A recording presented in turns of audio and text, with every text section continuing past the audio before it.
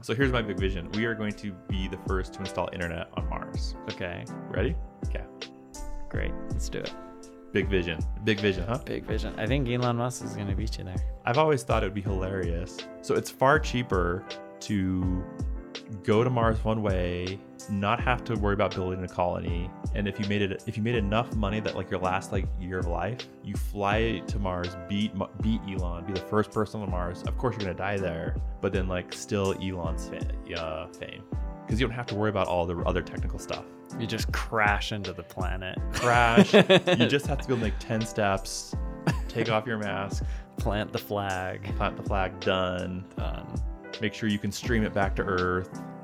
But that would be epic. That would be epic. Especially if he was going at the same time, you just pass him. Because all the cost is how do you get back? How do you survive for an extended But period of time? wants to die there. Yeah, so you wouldn't be. I would just there. I would need to be there for one day. You just got to get there first. Mm-hmm. Which is 100 times easier. If you say so. I think so. Definitely think so. Okay, so fired by a VC.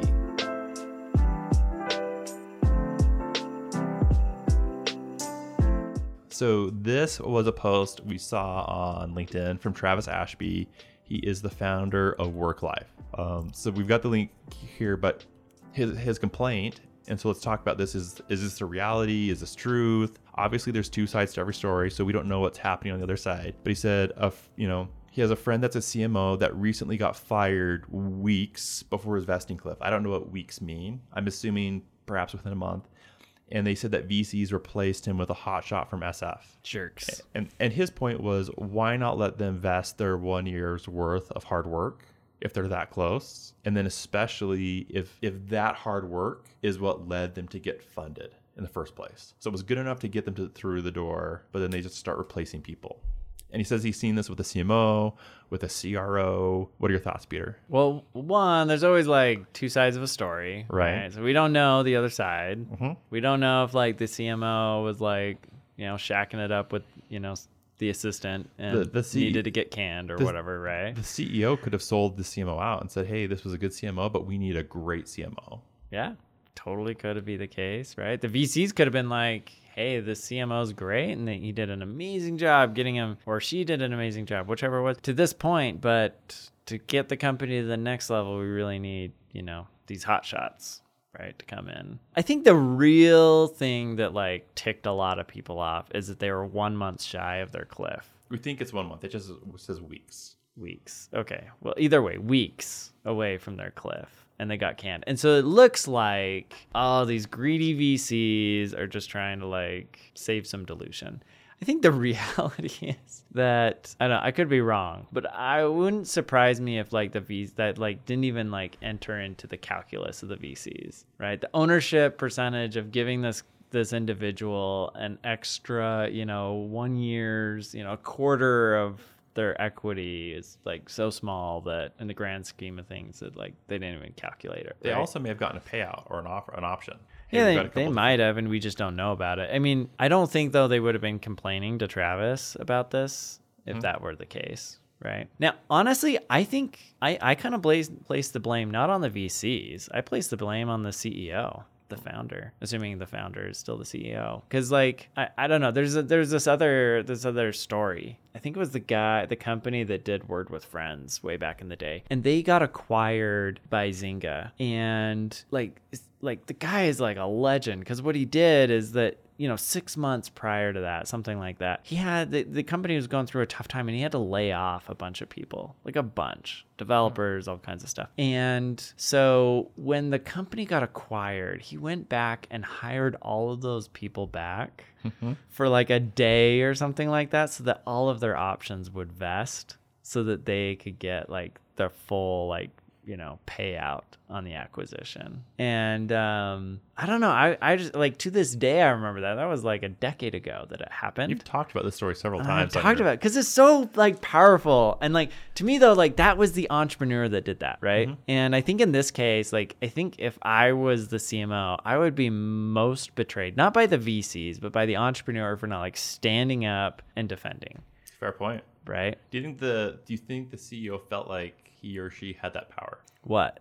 Oh, well, maybe not, right? I think a lot of entrepreneurs, unfortunately, cede a lot of control over to VCs that they don't necessarily need to do. I think they're so afraid they need to win at almost any cost. They need to win, but I think there's also like, hey, I haven't fundraised a bunch, right? Mm-hmm. Like what the VC is telling me, that must be the way it's supposed to be done, right? And I don't want to screw up the deal I've got. And, like they get really nervous. Like I see this all the time as a co-investment firm where, we go in and the entrepreneur's like, I love you guys, but like the VC is telling me that I can't bring in somebody else. And I'm like, this is bull crap. Like go tell go tell the VC that they can just, carve back a little bit of their stake. They'll be okay, kind of thing, right? They can put in 10 million instead of 11 million. No problem. Or not even that. They can put in like 10 and a half or 10 and 3/4, right? Mm-hmm. It's not going to move the needle for them.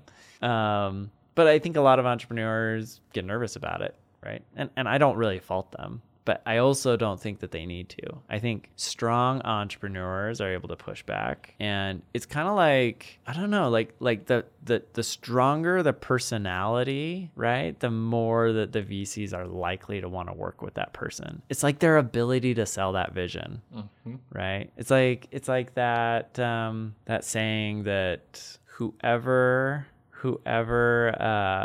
values the relationship more, right, is in like a worse negotiating position, or whoever cares less in a relationship has more leverage, right? And if you are the entrepreneur and you're meeting with these VCs and you're like projecting or believing that you are the less important one in the relationship, then you're giving up a ton of control that you may not necessarily have to give up. I don't know, but maybe that's not something that I should say as a VC. No, I think you make a very good point. I think the CEO, perhaps, again, we don't know what happened. There's always two sides, more than two sides. Sure. But the CEO, you're saying, should stand up in these moments. I think so, like good CEOs. And look, I think to the extent they don't, I don't know. I mean, the problem with this article is we don't know who that was, right? But so here's another question. But maybe we should, right? Maybe we should be like, hey, you CEO, like, by the way, this is the kind of CEO that you're going to go work for. Okay. Right? Maybe. So let's say the person did a good job, but not a great job, but definitely not a bad job. They weren't sleeping with the secretary. They weren't being dishonest. Yeah. At what point do you say you get your equity, you don't? Because weeks away could have been, hey, they're just halfway through the year. Like at what point would you draw the line? I don't know. I think if you're only like 6 months through the year, they're through your vesting period. What if you're 10 months to the cliff? You're 10 months at the company. So you got 2 months left. Yeah. Would you let them vest then? I don't know. It's a good question. It's their first cliff? I'm assuming it's the first cliff. I don't know. No. So typically you just have one cliff and then you have vesting periods, or his vesting cliff. I'm assuming it's the first cliff, but I don't know. That could totally change it. Have you been there for 3 years? I would generally just accelerate it if you're more than, less than 10 to 20% of the way there, 25. Yeah, I don't know. I mean, that's tricky. I might accelerate it. I may also just give them a good severance package. I'd probably just say, did you take equity in reduction for salary? What would have been your market rate salary? Here you go. Yeah. I think I would do something that I felt was fair and that they felt was fair. Okay. And again, without us being in the trenches, we don't know. But as a summary, you were saying, I would be surprised if they didn't get like what the CEO thought was a fair severance package. I'm guessing that too.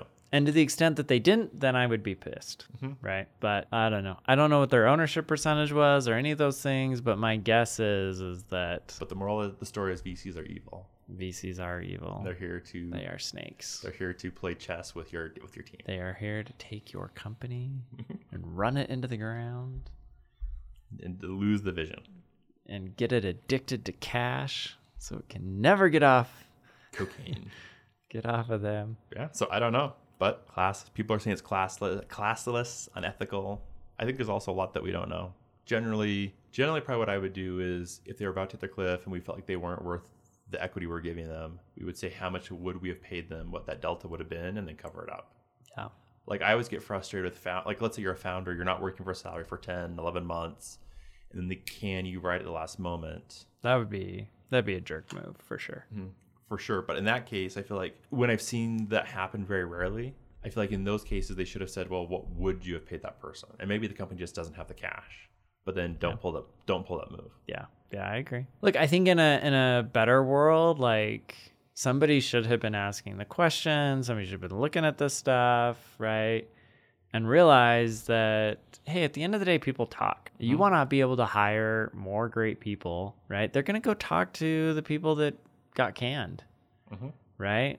And if you get a reputation as an entrepreneur for doing this kind of stuff, no one's going to want to work for you. Nobody good, right? So, because they just can't trust you. And I don't know. I just don't feel like life is too short to be a jerk, and then you have to live with yourself as being like jerk. And I don't know, maybe some people get off on it because they're like, oh, look at me, I'm so powerful. And because at the end of the day, they're so insecure inside that like they need those sort of things to feel good about themselves. But I don't know, for me, like give them the like, you know, like what would have been like probably like 1/4% of the, or yeah, 1/4%. Yeah, I don't know of the company realistically, right? I mean, it's like such a small amount in the big scheme of things. And that's being generous probably, right? I don't know. And then you would have, you know, they still would be probably ticked that they got axed after, you know, 11 months and replaced by somebody else. But, you know, then they're not feeling like you were super unjust and that you were going out to screw them because you were greedy, right? So I don't know. All right. But, you know, shame on the VCs for not, like, you know, doing the right thing here too. Maybe we should do some investigative journalism and find out what really happened. We'll find out who it really is. We'll out them all. What's the real story? But yeah, I think that's definitely, regardless what that is, if you're the entrepreneur, that's a tough spot to be in. Yeah. But look, I think, you know, if you're the CMO, like, yeah, this sucks. And you could be like grumpy and bitter about it. But, you know, and this is probably like a really privileged thing to say, but I would just let it go. Go do your next thing, build something bigger, use it as fuel to drive you to bigger successes. Don't wallow in it. For sure. Life's too short. All right, guys, let us know in your comments. What should have happened here? What would you have done? Leave the comment in the video below, or go to venturecapital.fm and, you know, reach out to us on our other channels that you can find the links there. Thanks for joining. All right, thanks guys. See you soon.